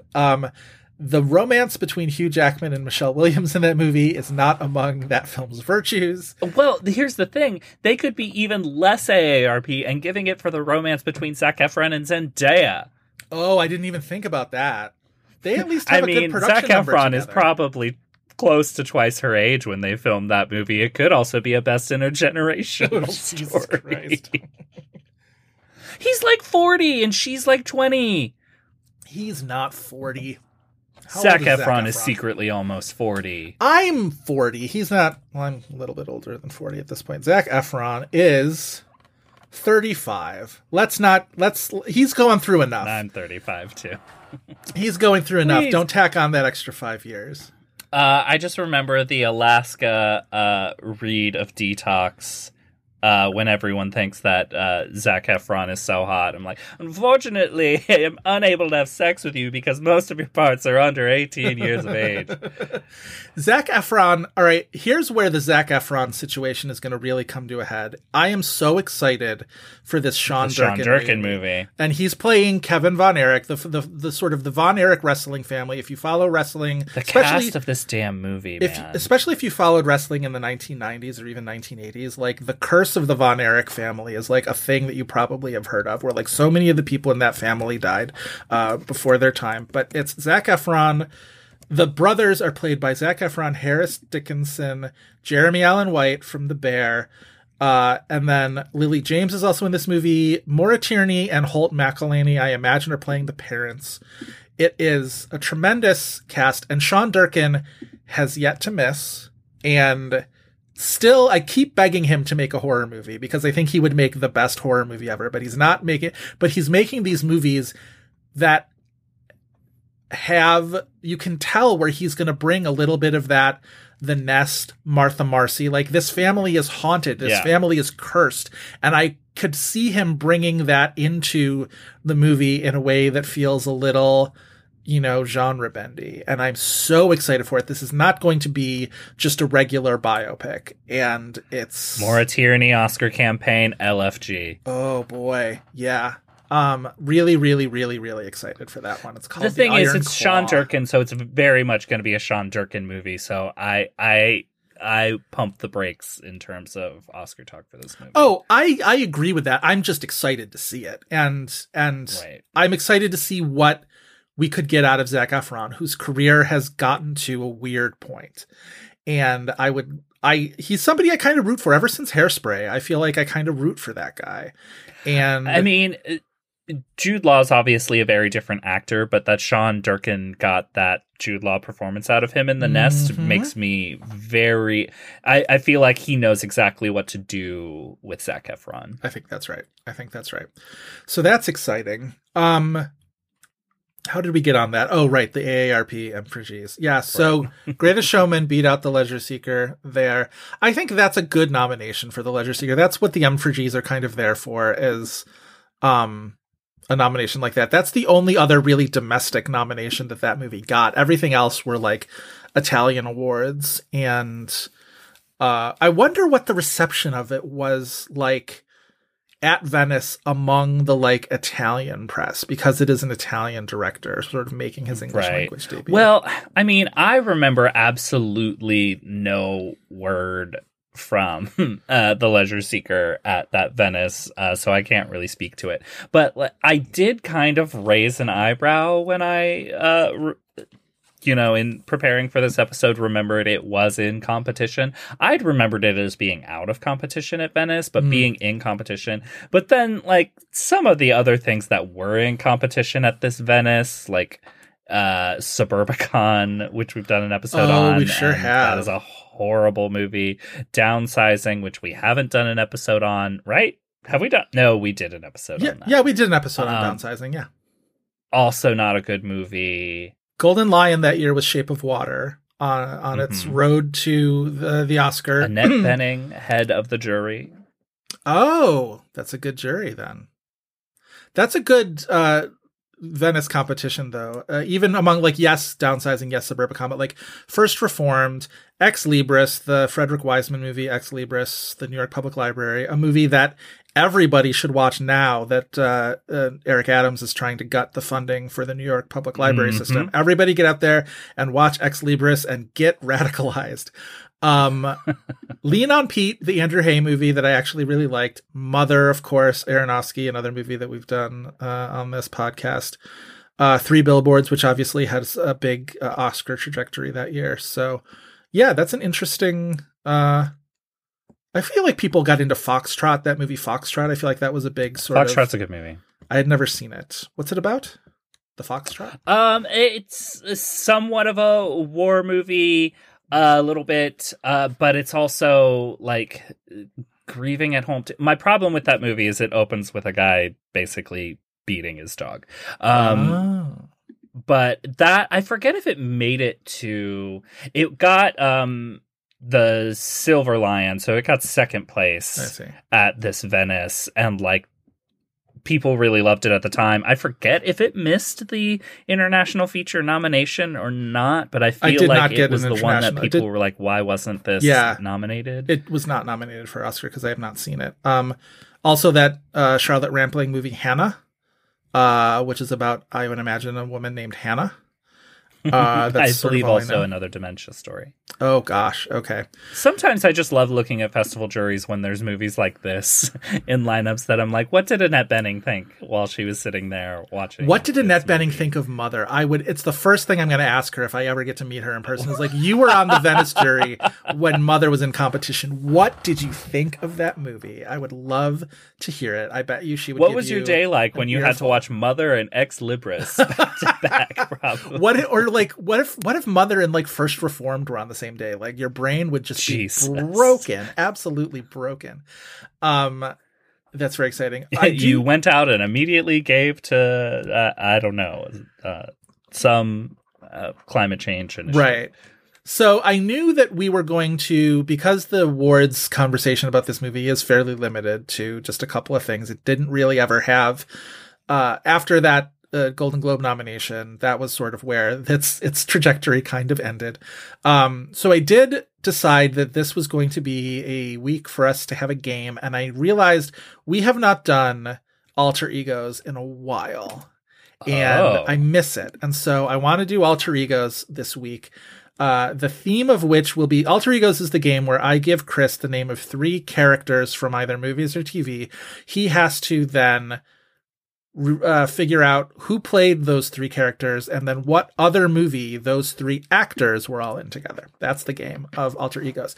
The answers to all of these are going to be movies that, much like The Leisure Seeker, got one and only one Golden Globe nomination. So these are one-time Golden Globe nominees. They are from the 90s, the aughts, and the teens. Nothing earlier than the 90s. All right? And any questions? No. All right. To begin, your first one is Janet Weiss, Judy Benjamin, and Lionel Logue. Janet Weiss is Susan. It's random, yes. Lionel Logue, I definitely know. What was the middle name? Judy Benjamin. Sorry, I was taking a sip of my water. Benjamin. Also sounds somewhat familiar. Is this Stepmom? It's not Stepmom. Even though that might have been a one-time... No, maybe a score nominee for Stepmom. But Susan was definitely nominated for that. Anyway, no, not Stepmom. Judy Benjamin. That name should help unlock that for you. Benjamin Button. Benjamin. Judy Benjamin. Oh. So Benjamin is not a first name, but a last name. Right, I was joking. Judith. It's a movie with a Judy. Go the other way. I know. Okay, so movie with last name Benjamin. Struggling. Perhaps in a military context.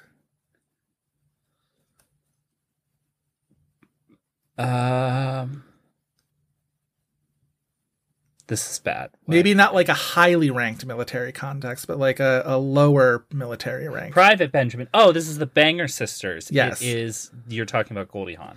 Goldie Hawn. Lionel Logue is Jeffrey Rush. Jeffrey in Rush. The King's Speech. Yes. Yes. All right. Next one. Clarice Starling, India Stoker, and Bruce Wayne. Clarice Starling is Jodie Foster. Stoker is Mia Wasikowska. This is oh boy. What were they in together? What was the third name? Bruce Wayne. A little someone called Bruce Wayne. Have you heard of him? So few people who have played Bruce Wayne. Oh, interesting. Maybe Clarice is someone else. No, it's what were they in together? Unless Lydia Stoker is Nicole Kidman, but I definitely can't think of a Kidman Jodie Foster movie. India Stoker, not Lydia Stoker. India Stoker. India Tar. Mia and Jodie Foster were in... Who was nominated for this? Or what was it nominated for? It was nominated for, I believe, actress in a musical or comedy. Oh, that's weird. So Jodie Foster probably nominated for a comedy that would have Mia Wasikowska in it, unless it's Mia that was nominated. We haven't played this game in a while, and I'm bombing it. I'm gonna need another hint. I'm sorry. Okay, you're wrong in your assumption about the first one. So it's not Jodie Foster. Yeah. Okay, so Mia was either with Christian Bale or Michael Keaton or not Val Kilmer, possibly George Clooney. And there's also Arpats, but this is a comedy. It's a comedy, but it's not really like a broad comedy. It's an artsy comedy. Okay. You love this movie. I do? Yeah. Okay, Mia. Go back to the front. Go back to the beginning. Clarice Starling. So if it's not who you thought it was... If it's not Jodie, it's whoever played Clarice on Hannibal. Oh, no, it's Julianne Moore. Duh, I'm forgetting Hannibal the movie, and I was thinking Hannibal the show, and I was like, I don't know who played that. Okay, so Julianne Moore, Mia... Oh, it's Julianne for Maps to the Stars. Yes. It's Maps to the Stars. I thought you would get that one kind of right away. Okay. Maps to the Stars would be a fun episode. We should probably do it. I hate that movie. Next one. I defend it. Oh, I know. You very much enjoy it. A lot of people do. Jimmy Hoffa, Carolyn Burnham, and Captain Georg von Trapp. Okay, so Georg von Trapp is Plumber. What was the middle name again? Catherine Burnham. Carolyn Burnham. Carolyn Burnham. And the first Jimmy one was Hoffa. What? Jimmy Hoffa. So that is either Nicholson or Pacino. With Christopher Plummer. Carolyn Burnham is... Oh, I know this. The woman who played Carolyn Burnham was Oscar nominated for playing Carolyn Burnham.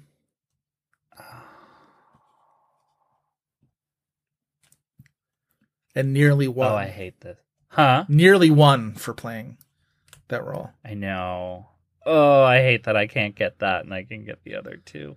Okay, so Christopher Plummer and... If you got it based on just the two names that you know, I would tip my hat to you. Oh, okay. I would tip my hat to you.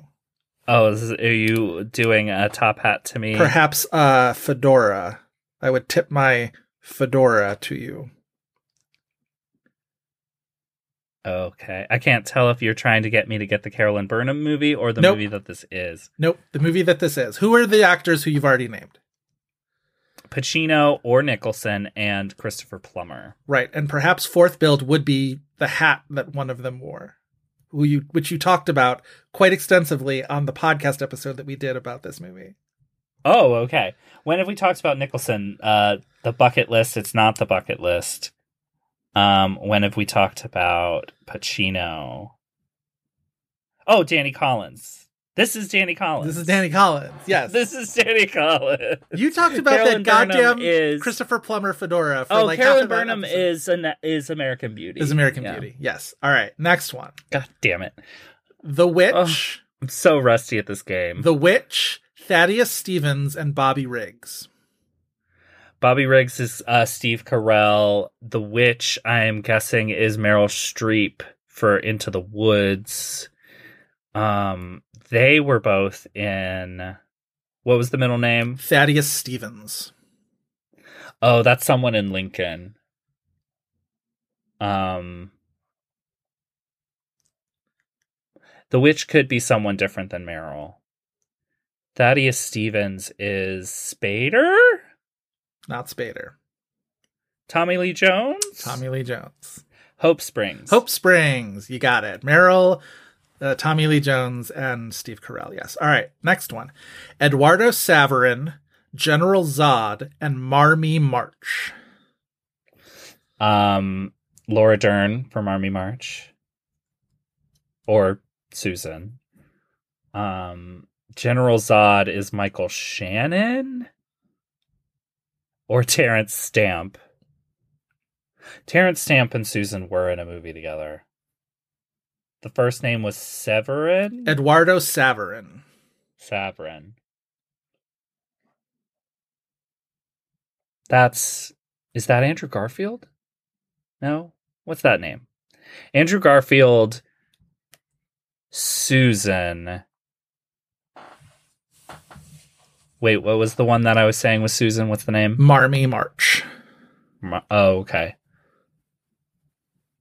Andrew Garfield or Laura Linney. Or not Laura Linney, Laura Dern. Laura Linney would be a good Marmee March. Yeah, agreed. Eduardo Saverin, okay. General Zod, Marmee March. 99 Homes. 99 Homes. Walk us through it. Michael Shannon and Andrew Garfield and Laura Dern. Yes. And they are in 99 Homes. Very good. Nominated for Michael Shannon, almost an Oscar nominee. It is so interesting that like he didn't get nominated for that movie, that he was showing up throughout the whole season, and his 2 Oscar nominations are for movies that he really kind of didn't. Yep. I think so too. All right, next 3. Geppetto, Sally Albright, and Captain Amazing. Tom Hanks is Geppetto. Sally Albright is a name that I know. And Captain Amazing. I would not linger on Captain Amazing. I had to throw in Captain Amazing because this person did not have a whole lot of recognizable character names. Is this Larry Crown? It's not Larry Crown. Sally Albright.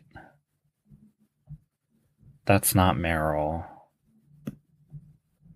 That would also mean this would have to be The Post, and The Post definitely had more than one Globe nomination. Tom Hanks, though. Yeah, I'm not going to linger on Captain Amazing. What was the Tom Hanks character name? Geppetto. Taking that for granted. Geppetto.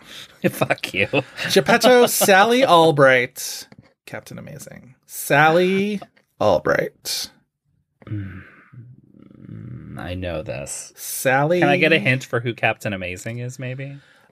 Sure. Captain Amazing is a character in an ensemble superhero comedy that was was overlooked, but I think is an interesting curiosity from 1999. Mystery Men? Yes. Oh, okay. That's like Ben Stiller, Hank Azaria. Who else is in that? Okay, but that at least gives me kind of the tenor of who we're talking about. I promise you're going to have better luck if you just linger on that second name for a little bit longer. Sally Albright.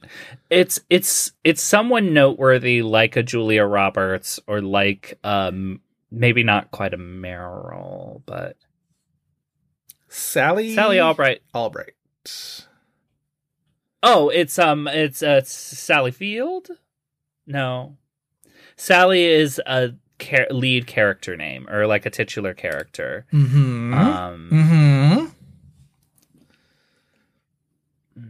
Perhaps with another titular character in the same title. Sally and Hooch. Sally and Louise. Something in Sally. Why am I not getting this?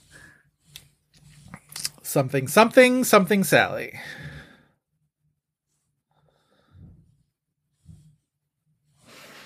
Oh man, I feel so stupid. It's a great, legendary movie. Should have been an Oscar winner for original screenplay. Oh, When Harry Met Sally. It's You've Got Mail. It's You've Got Mail. Damn it. I literally watched that movie 2 days ago. Captain Amazing is, of course, Greg 2 days Kinnear in Mystery Men. Yes. Okay. Got it. All right. Next one. Clyde Barrow, Emily Cooper, and Hobie Doyle. Clyde Barrow is Warren Beatty. Yes.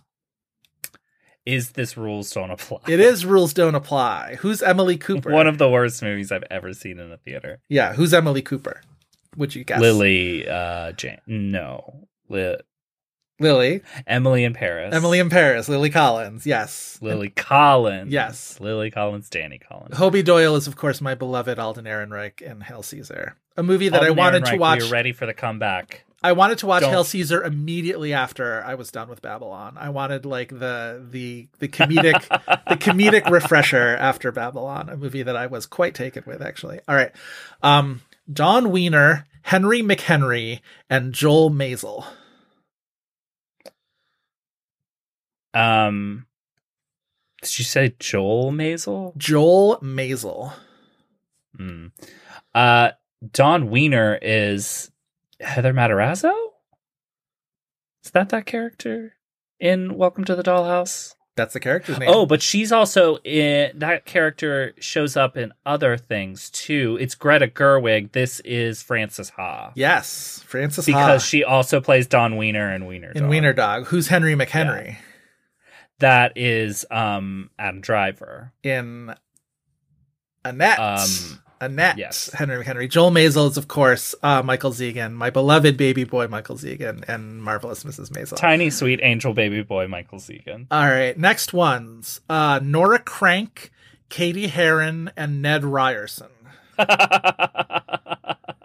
This is Freaky Friday. Yes, walk us through it. Jamie Lee Curtis, as in Christmas with the Cranks. Katie Yes. Heron, obviously Mean Girls. Yes. Ned Ryerson is Stephen Tobolowsky, his character in Sure. Groundhog Day, Freaky Friday. Yes. All right, next one. Count Olaf, Mary Sunshine, and Jenny Humphrey. Mary Sunshine is Christine Baranski. Olaf is Josh Gad? Count Olaf, not Olaf. Count Olaf. Okay.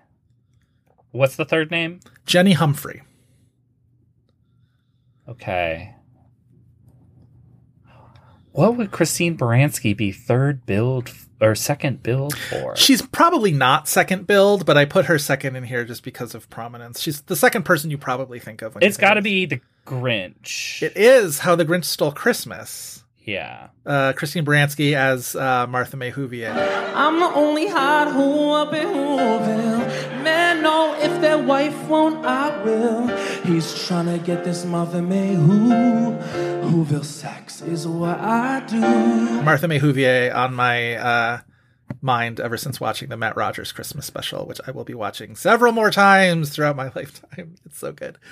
All right, next one. Nell Harper Lee, Turbo, and Rose Nyland. Not Turbo. Okay, so Nell Harper Lee, the two options are Catherine Keener and Sandra Bullock. I'm going to guess While You Were Sleeping. It's not While You Were Sleeping. Turbo, though, means... there's that animated Turbo movie. What is he? He's like a super fast snail or something. Is that possibly Benjamin Bratt and we're talking about Miss Congeniality? It's not Benjamin Bratt.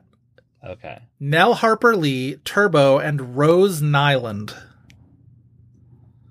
I'm not sure I know Rose Nyland. Remember, I sometimes do TV, people. I know. I mean, it's got to be Sandy. It is Sandy. I'll give you that it's Sandy. You should know... 2 weeks' notice? You're going to get trumped out of homosexuality for not getting Rose Nyland. I'm sorry, but it's just true.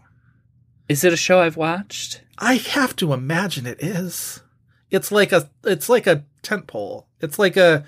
Oh, that's Golden Girls. Yeah. Oh, this is The Proposal. It's The Proposal. Yes. Yeah. Sandra Bullock is Harper Lee. Turbo is Ryan Reynolds. Rose Nyland is Betty White from The Golden Girls. All right. 2 more.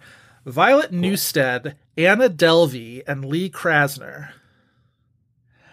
Okay. Anna Delvey is... what's her damn name? Lee Krasner... I know what was the first one? Violet Newstead. Violet. That is Lily Thompson in Lily Tomlin. Lily Tomlin, sorry, in 9 to 5. Yes. One of my favorite movies. Yes. This is Grandma. This is Grandma. The other one is Julia Garner. Anna Delvey is Julia Garner. Lee Krasner is Marcia Gay Harden's character from Pollock. All right, last one. Marta Cabrera, Salvador Dali, and Mary Yankovic. Salvador Dali is Adrian Brody. And Mary Yankovic, I'm guessing, is whoever plays Weird Al's mom in the Weird Al movie. No idea who that is. What was the first name again? Marta Cabrera. Marta Cabrera, which is a name I do know from something semi-recent. Adrian Brody. I can give you an alternate character for Mary Yankovic since you haven't seen that movie. Okay. Ivy Weston. Ooh. Yeah, that's more familiar to me. Ivy. What does Weston do for you? Celia Weston. No, but in terms of characters, maybe perhaps part of a family of Westons. Yeah. I just forget what that is. This game turns my brain into pudding. Marta Cabrera is not a military thing. No. But like maybe not investigative type of thing. I can give you an alternate character for her too. Sure. Joy, Joi. Oh, that is Amy Poehler? Nope. What do you think that's from? Oh, I was thinking of Inside Out. No. Oh, no. That's Joy, I believe, just Joy with a Y. Joi.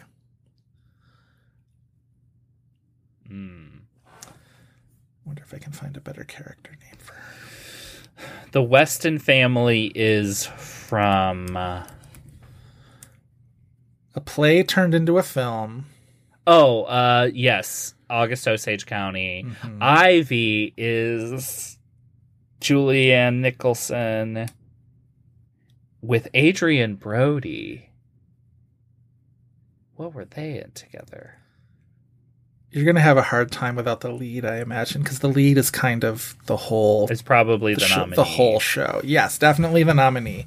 Younger. Yeah. Not like... Oh, no. Marta Cabrera is Ana de Armas in Knives Out. This is Blonde. This is Tricked Blonde. me by making it a nominee from this year, you asshole. It's not a trick. It's legitimate. It's yes. It is Blonde. Ana de Armas... Adrian Brody. The deeply not good Blonde. Ivy Weston is Julianne Nicholson. It's Blonde. Very good. That is the end of another fun and exciting Alter Egos. I hope our listeners were actively participating. Yelling at me the whole way because I bombed.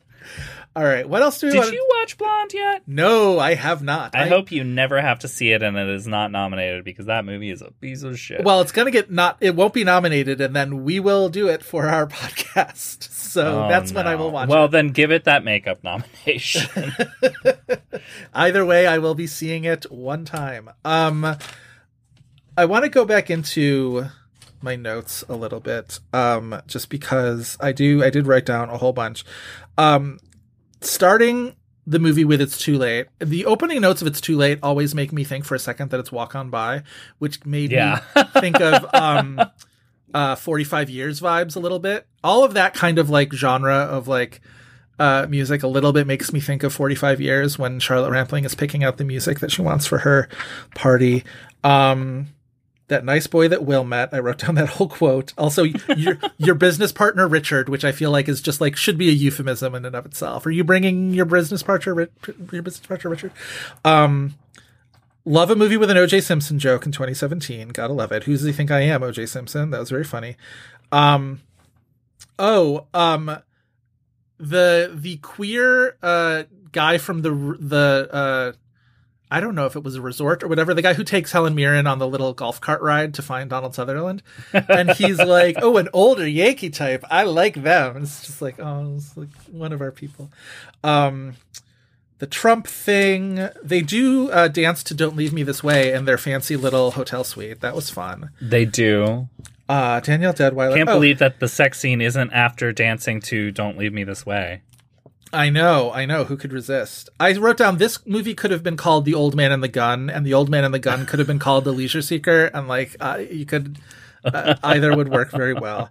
Oh, did you notice that the one woman from the old folks home that she tries to dump Donald Sutherland in is the checkout girl from Magic Mike XXL? I did. That was in my notes, but Yeah. you beat me to it. Yeah. Dana Ivey is a harlot. Me and Bobby McGee. Yeah, that's my notes. That's all I got. What about you? Yeah, you stole my Magic Mike girl joke. We should maybe do Double XL soon. Yeah, we should. Yeah, I came out positive on this movie. Good. I think it has a 38 Rotten Tomatoes, which is just It's like too low. clear. That's a I little think too low. people not meeting this movie on its level. I think you can see the clearly worse version of this movie while Yeah. you're watching this, and you're thankful that it's not that. Agreed. Yes.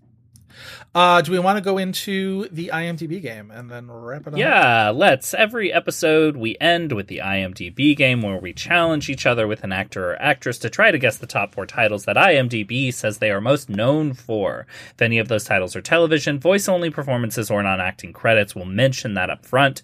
After 2 wrong guesses, we get the remaining titles' release years as a clue, and if that's not enough, it just becomes a free-for-all of hints. That is the IMDb game. All right. Would you like to go first? Give first or guess first? Why?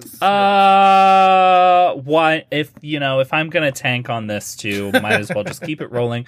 From Alter Egos, hit me. All right. So I went the route of Helen Mirren's many, many Golden Globe nominations, one of which was, I said, for that TNT TV movie Door to Door. The star of that movie was William H. Macy. We've never done William H. Macy before. 1 television show, and then 3 films. Okay. 1 television show. Oh, Shameless. Shameless, correct. Fargo. Yes, correct. Magnolia. Correct. 3 for 3. Are you going to go 4 for 4? Okay, Bill Macy. There's a lot of things it could be. Is it Pleasantville? It is not Pleasantville. Okay, 1 no strike. perfect score for me. Yeah. I mean, I could also guess Boogie Nights. I feel like he's further down on the cast list for Boogie Nights than he is for Magnolia. The thing is, he's never the headliner. He's usually like third billed and stuff. So I'm trying to think if there's something he is the headliner of. Which is why it's so ironic that his 1 Oscar nomination is in Best Supporting Actor for a movie in which he is the lead. Yeah. It's really interesting. I don't think it's going to be another. Well, is he in another Coens? He has to be. I'm just going to say Boogie Nights to get my It is hero. Boogie Nights. Oh, it's Boogie Nights. Correct. Okay, cool. Is he in another Coens movie, though? You're right that it feels like he's got to be. I don't think he is. And if he is, it's got to be really small. That's really strange, considering... he's so perfect in Fargo. Yes, tremendously perfect. Interesting. I wonder why that is the case. Unless we are missing something, but I'm scrolling through and I don't see it. All right. Anyway, 3 for 4, almost a perfect score. Very good. All right. What do you got for me? You've totally made up for Alter Egos. Any kind of struggle you may have had there. You've made up for it. So I went into the Venice jury for this movie. We talked about how you just want to know what people think about the individual movies that you're talking about. I chose for you someone who was also on the most recent Cannes jury, none other than our beloved Rebecca Hall. Oh, have we never done Rebecca Hall? I would pay money to know what Rebecca Hall thinks of Mother. Oh my gosh. Okay. Rebecca Hall. Oh, she's going to be an interesting one because she's another one where it's like anything bigger that she did, she's a smaller role, and anything lead that she did is a smaller movie. I don't think Resurrection's going to be there yet. I'm going to say The Night House. Incorrect. Damn. I almost feel like I'm flirting with going 0 for 2 to start, but I'm going to guess Iron Man 3. Also incorrect. Okay. You know she replaced Jessica Chastain in that? Yes. Which is like, why are either of those actresses even considering that nothing part? Okay, so your years are 2006. Yes. People like money. People like having their profiles raised. I, too, like having money. Yes. 2006, 2008, 2010, 2016. 2008 is Vicky Cristina Barcelona? Yes. What are the 2 later years? 10 and 16. 10 and 16. Is 2006 Starter for 10? No. My beloved Starter for 10. 2010 and 2016. I feel like I'm missing a obvious one, right? At least one obvious one. What path do I want to lead you down? Is 2016 Professor Marston and the Wonder Women? No. Okay. I'm bombing this one. I will say 2016 is the biggest role of these 3. Okay.